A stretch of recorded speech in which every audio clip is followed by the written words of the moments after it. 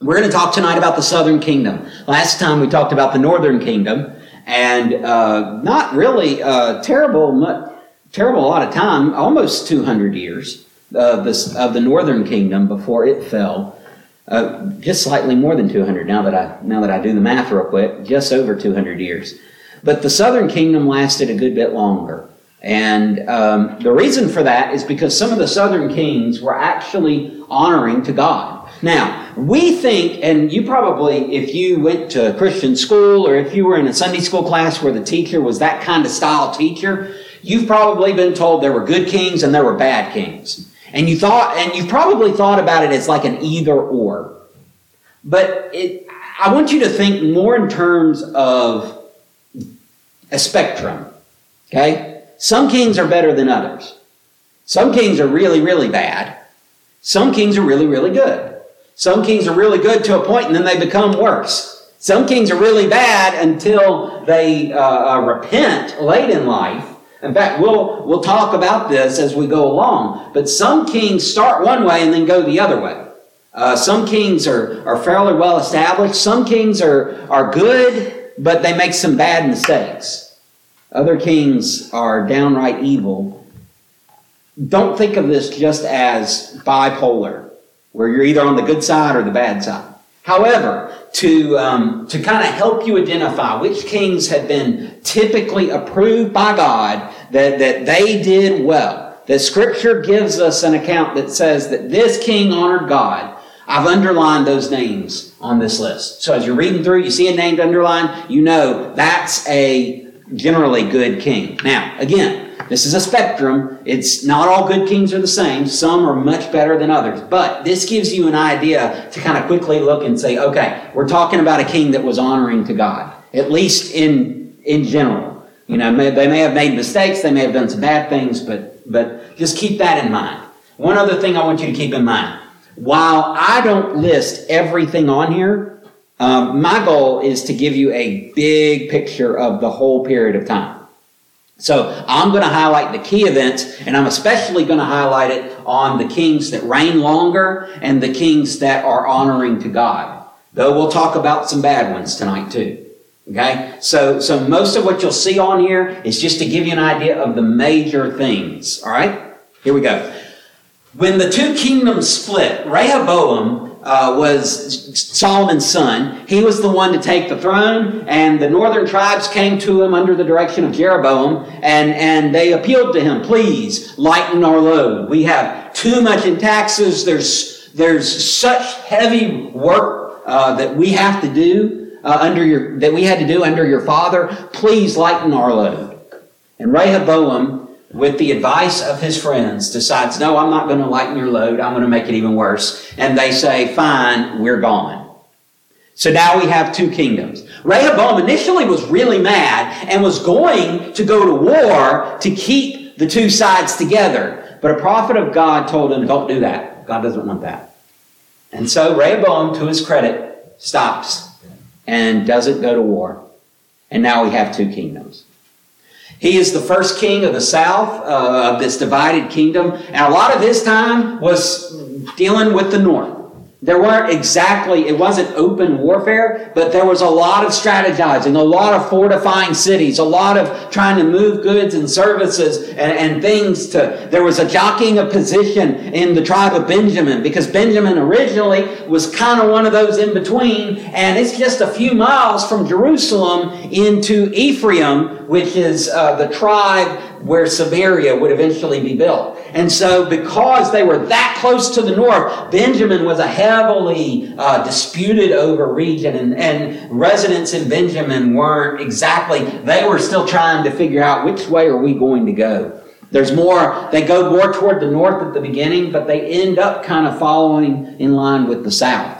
And so you get that kind of border state between two warring factions with the tribe of Benjamin. But Rehoboam spending much of his time worried about the threat from the north, worried about the north getting strong militarily and attacking the south and overcoming it. And so he spends a lot of time trying to fortify his defenses. That's much of his regency. He wasn't considered a good king. He did fall away from God. He worshiped false gods.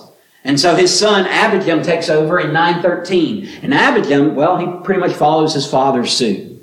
But then in 910, there comes a new king named Asa. Asa is one of those good kings.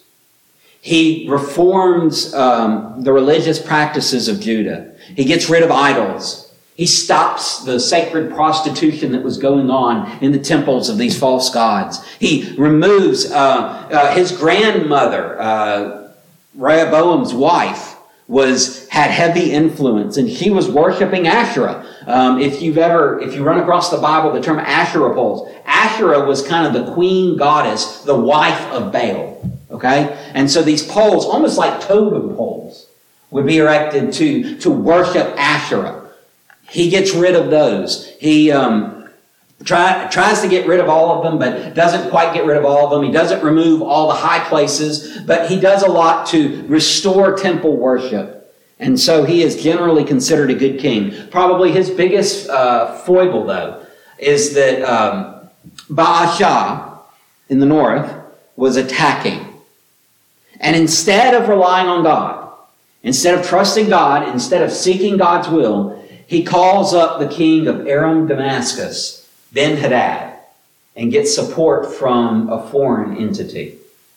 And so he is reprimanded for that. But generally, Asa was a good king.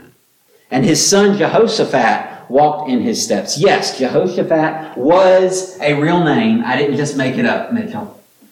I call James sometimes this long name. I created names for him and Mitchell that have their first letter, several words in a row. And so one of the parts on James's name is Jumpin' Jehoshaphat. So I didn't make up that name. This is a real name. His name actually means God will judge.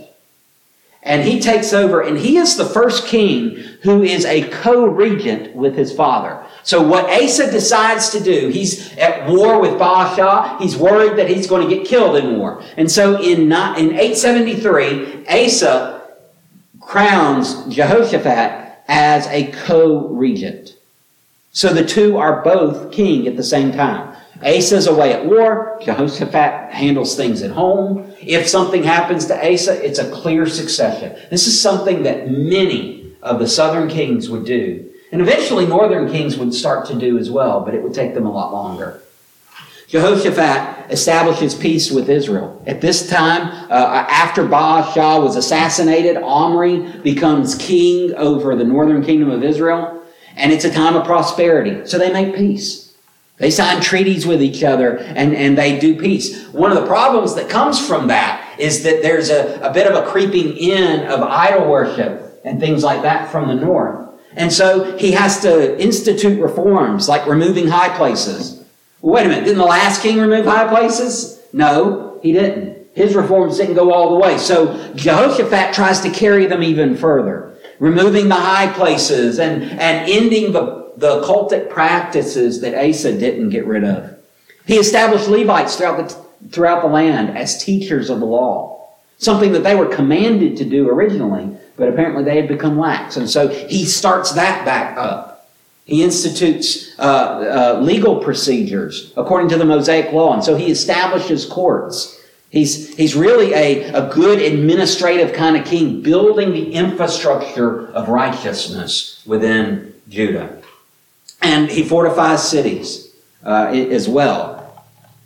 Before he dies, about 5 years before he dies, he appoints Jehoram as his successor. Jehoram is married to a terrible woman. In fact, if you look a couple down, you'll see her name in this list. She's the only queen in the list. And she was a Baal worshiper and did everything she could, not only to worship Baal, but to make others do it too. He reversed much of the good work of his father and grandfather. In fact, he did something that I don't think any of the other kings of Judah did, and I'm not even sure that any of the kings of Israel went this far, except maybe Ahab. I don't think he quite went this far. He killed all his brothers to make sure he had a clear reign, that there would be no challenges from family. I have a feeling that his wife, Athaliah, had a lot to do with that. You'll see why in a minute. Not only does he do that, one of his sons survives him. The rest were captured in battle with the Philistines. The Philistines and the Arabians went to war against Judah, and they captured all of his sons except for Ahaziah. Ahaziah ends up ruling when Jehoram is killed, and he doesn't rule very long, less than a year, before he dies, and then Athaliah becomes queen. Athaliah, it's hard to underestimate. She had lost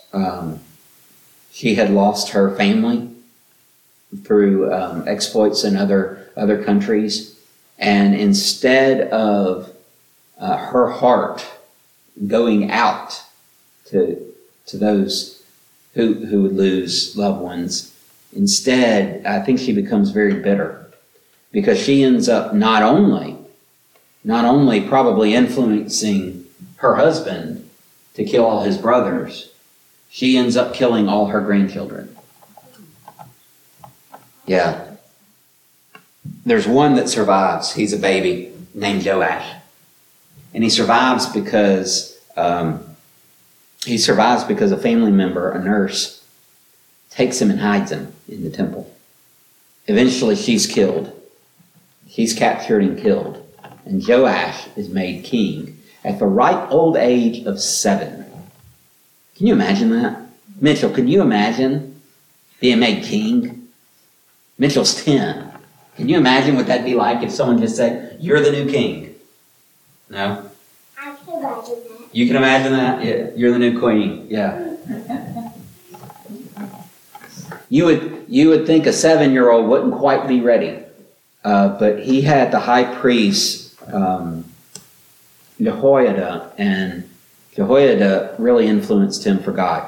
So Joash becomes one of the better kings of Israel's history, at least for the start. In fact, he starts this 100-year stint where there are 4 straight godly kings.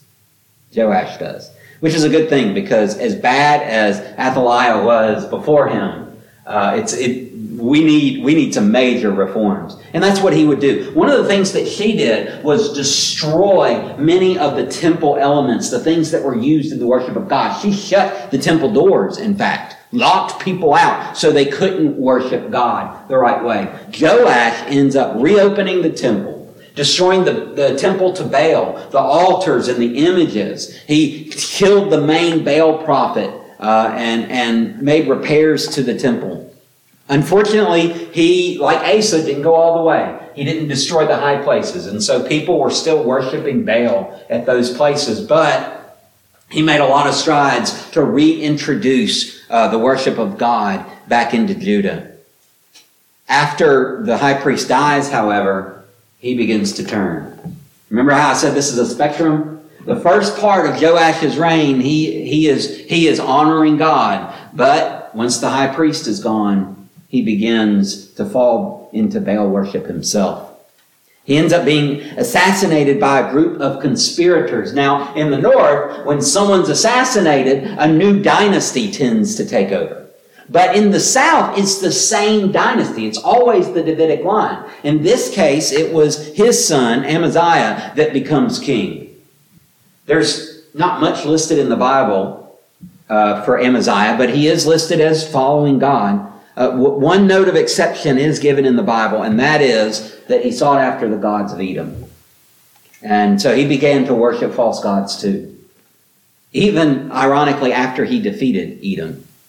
Normally, if you defeat somebody, my God, if I defeat you, my God is better than your God. So why would I worship your God? Your God couldn't protect you. But he instead takes Edom's God. This is how tough it is to stay true to God. The people are willing to worship false gods that are defeated head on. They don't care. They'll still worship the false god anyway. That's how tough it is for us as people to stay on the right path.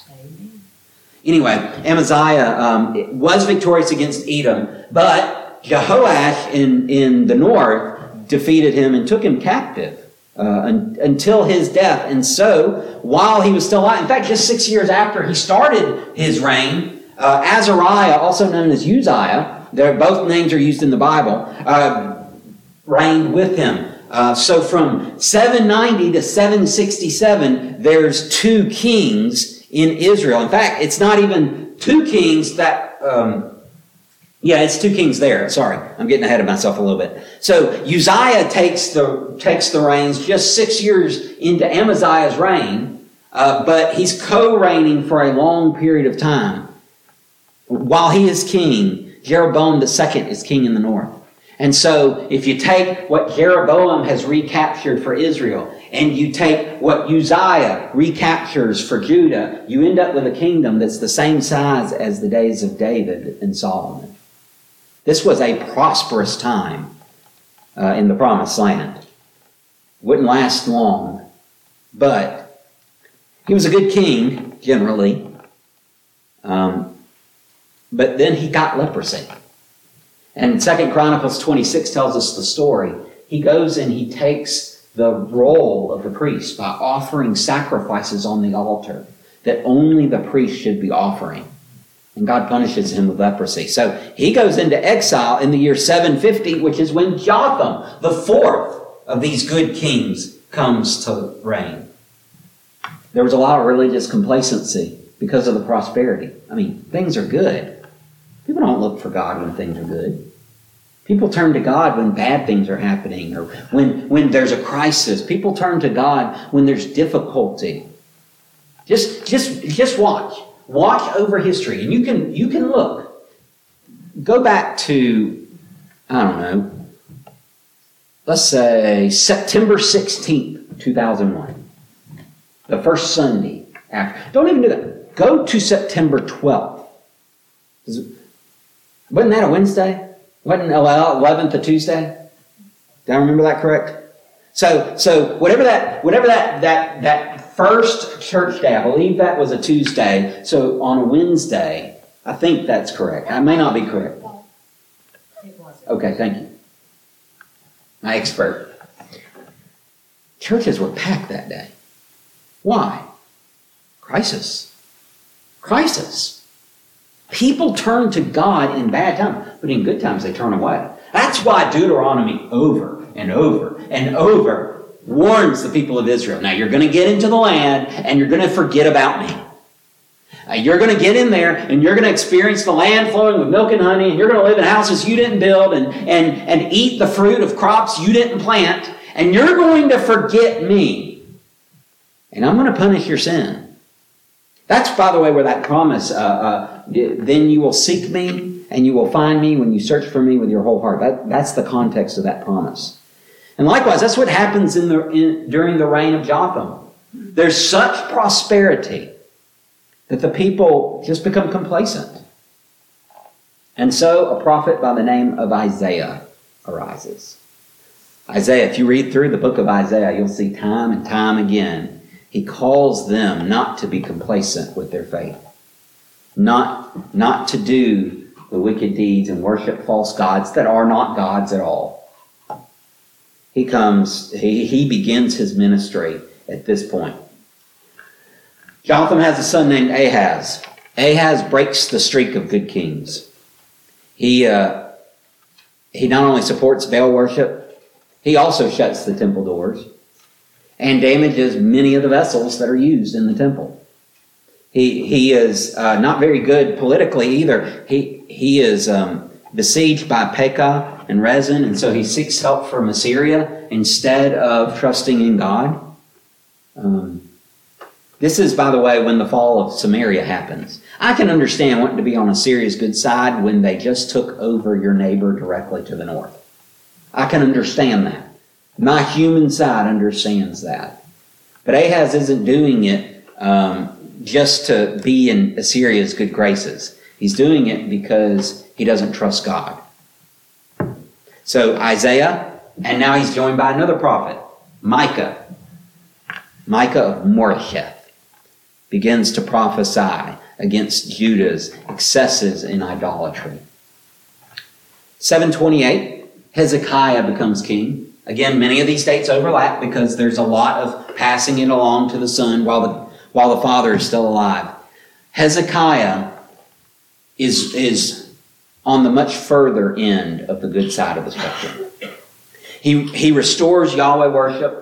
He reopens the temple, repairing what's damaged. In fact, bringing in new articles to be used. So he's donating new stuff and bringing in new objects to be used. He removes the objects that are used in foreign cults. He removes the high places. He even reinstates Passover, which hadn't been practiced in a long time.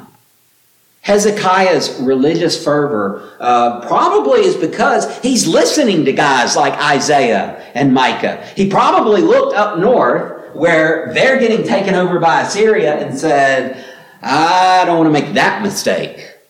I'm seeing what my father's doing and he's not getting it. But Hezekiah gets it. During Hezekiah's day, he rebels against Sennacherib, who is the king of Assyria. And so that was in 705. By 701, they are besieging Jerusalem. And it looks like the city is going to fall. But he relies on God.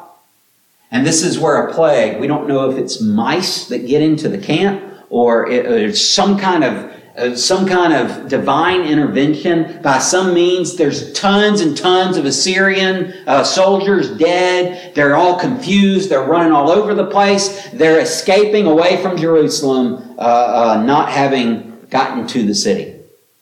Of course, the Assyrian records don't tell all that. They mention Hezekiah that he was pinned up like a bird in a cage. Basically, they had surrounded just beginning to siege Jerusalem when this happens. In fact, in order to protect the city, Hezekiah very wisely, and I gotta say, pretty impressively, has a tunnel built that's about 1/3 of a mile long to get water into the city that's protected. The workers started on each end. And now they didn't have lasers and GPS and precise sort of positioning. But these guys built a tunnel, about 1/3 of a mile long, starting on each end, and they met together. And there's a little bit of a jag, a little bit off, but it ain't much. It's an impressive feat of engineering. I wish I could tell you there were more good kings. There's one more, but not yet, because I think I can fairly safely say the worst king of Judah is Manasseh. Manasseh takes everything Hezekiah does and throws it out the window. He was the longest ruling king, 55 years in his reign. And man, he heaped up problems upon problems, idols upon idols, wickedness upon wickedness. In fact, it's because of Manasseh that God decrees that Judah will fall. One thing that we don't often talk about with this king, though, that I think is important, is that late in his life, he repents. And we don't know quite the extent that repentance showed up. We don't know exactly how much he did. He didn't really remove idols or high places or anything like that. But just at the end of life, just within the last couple of years, he repents. I think that plays a role. Amon, his son, rules for 2 years. He's a terrible king, continues in Manasseh's terrible ways. And then Josiah becomes king. I don't know. I can't say for sure. I can't specifically identify and say this is absolutely the point where it happened. And this is exactly how Josiah becomes a godly king. But I honestly believe that Manasseh, late in life, after he repents, begins to try to influence this boy. Josiah's only 8 when he takes the throne. He'd only been 6 when Manasseh dies. But I can picture him sitting on his knees saying, don't make the mistakes I made. Don't do what I did. I can, in fact, picture Manasseh starting to bring better advisors and counselors into the court. And some of them still being around when Josiah became king. I wonder how much of an impact that repentance of that old grandfather planted the seed for Josiah's reign. I don't know for sure. Speculation. Reading between the lines here. But I know if I repented of sin late in life and I had some grandkids, I'd sure want to do everything I could for them. Amon, he was gone. It was too late for him.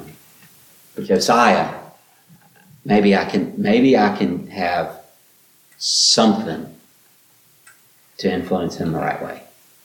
He is the only person in the entire Old Testament. There are several times where God gives the command, do not turn to the right nor to the left. Josiah is the only one that it says did not turn to the right or to the left. He rebuilt the temple. Man, there's a lot of rebuilding the temple. Why don't y'all just stick with God and not let the temple fall apart? Not destroy the temple. It's a lot of rebuilding the temple. He removed the high place. In fact, it's in the rebuilding efforts that they find a book of the law. And he begins to reinstitute some of the practices that they hadn't been practicing. He has basically, if I could put it this way, national revival under Josiah. Now, did all the people follow God perfectly? No, absolutely not. But Josiah was a king that at the top, he wants to make sure that God is worshipped and praised in Judah. He even did these in the northern kingdom. Assyria was backing off. In 612, I think it was, Nineveh falls to Babylon. And so Josiah has a period here where Assyria doesn't have a whole lot of influence. And so perhaps he's trying to bring the north back together with the south.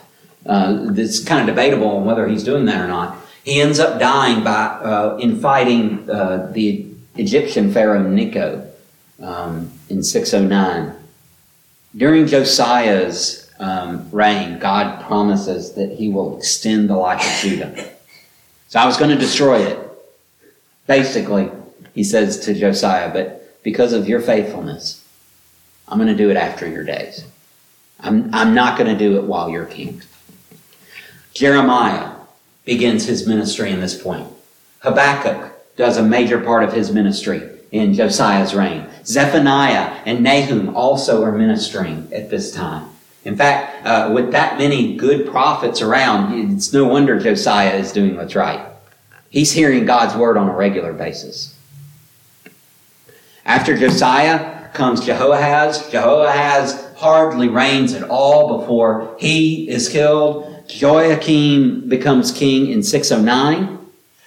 And then in 597, he takes Jehoiakim captive, takes him to Babylon, along with a lot of princes and nobles and some of the most astute leaders of the land. Included are Daniel and his three friends, Hananiah, Azariah, and Mishael. All go during this captivity. Many others do as well.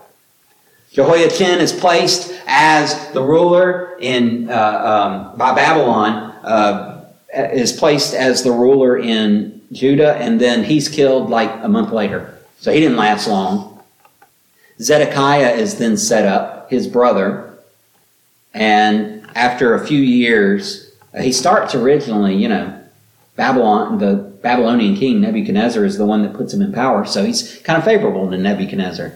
But you know what's coming, right? A couple years later, he decides, I don't want to pay tribute anymore. Nebuchadnezzar says, are you sure? They start besieging Jerusalem, and in 586, the city falls. By the way, on one day a year, the anniversary of the fall of Jerusalem, Jews read the book of Lamentations to remember. It's called Tisha B'Av. I don't know exactly when it is this year, but every year that comes around, they read that book. That's one of the feasts that's held annually. Not feast, commemorations, I guess I should say, because it's not a day of feasting. It's a day of repentance and brokenness. Well, that's it for the southern kingdom. Next time we'll talk about life in Babylon and exile. We'll see the prophet Ezekiel by the river Kebar. Boy, does he have some interesting things to say. We'll see Daniel and his story unfold. Esther's story will unfold, especially during the Persian period is when her story unfolds. We'll see people returning after the exile is over to rebuild the city, rebuild the temple, rebuild the walls. Nehemiah, Ezra during that time. Zechariah, Haggai, Malachi. We'll meet all of those guys in the final session of the series and get them all back in. But for now, I think if we were to look grand scheme at the southern nation of Judah, what we'd find are two basic truths. Number one, you can have a good king, but it doesn't change what's in people's hearts. Sometimes we say, oh, well, if we could get Washington, D.C. straight, if we could get Montgomery straight, if we could get the Capitol straight, or we could get the politicians straight, or if we could get the government right, then everything would be much better. And there's a lot of truth to that, right? We recognize that if our government is recognizing God and putting Him in His proper place, then that would be a lot better for us. But it doesn't mean that just because Washington, D.C. is right, doesn't mean that we're going to be right with God. It's something that has to happen both and. We need to be devoted to God. And we need to expect our leaders, vote for leaders, encourage our leaders to follow after God too. The second thing I notice is it's really hard to get idols out once they get in. Did you notice how many times temples were being rebuilt? 8 of the 19 kings are specifically mentioned by God as being good. And every single one of them, even the ones that had been in place after a good king, still had to restore the temple, still had to destroy the high places, still had to get rid of the idols, still had to abolish the idol worship, still had to reinstitute what God had commanded His people to do. Did you notice that? Man, once those idols take root, they do not go easily. And so the lesson for us is, thou shalt have no other gods before me. See, it's not just about the Asherah poles and the temples on top of high places. It's about the heart turning away from God. And if Judah teaches us anything, there's no room in here but for one God. And when we put another one in instead, ironically, there is no room for the right God, and we still feel empty. When Judah comes out of exile, they won't be worshiping false gods anymore. Unfortunately, it took them exile to learn the lesson. Father, help us learn the lesson a lot easier. Father, help us not outsource righteousness because we're not in place of leadership. Help us not expect the president or the Congress or the courts or the leaders, the bosses, the managers, the well-respected, the well-to-do.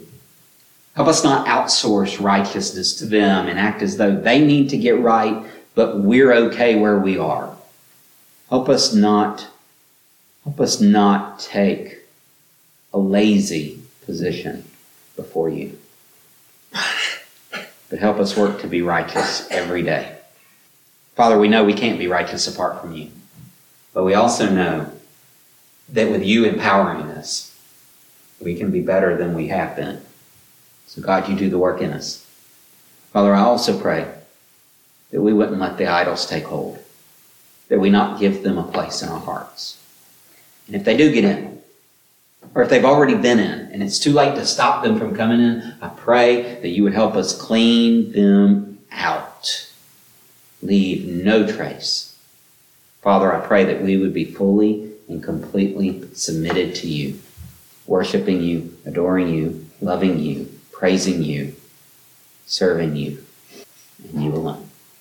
Thank you for all you've done for us. Help us live for you these days. In Christ's name, amen.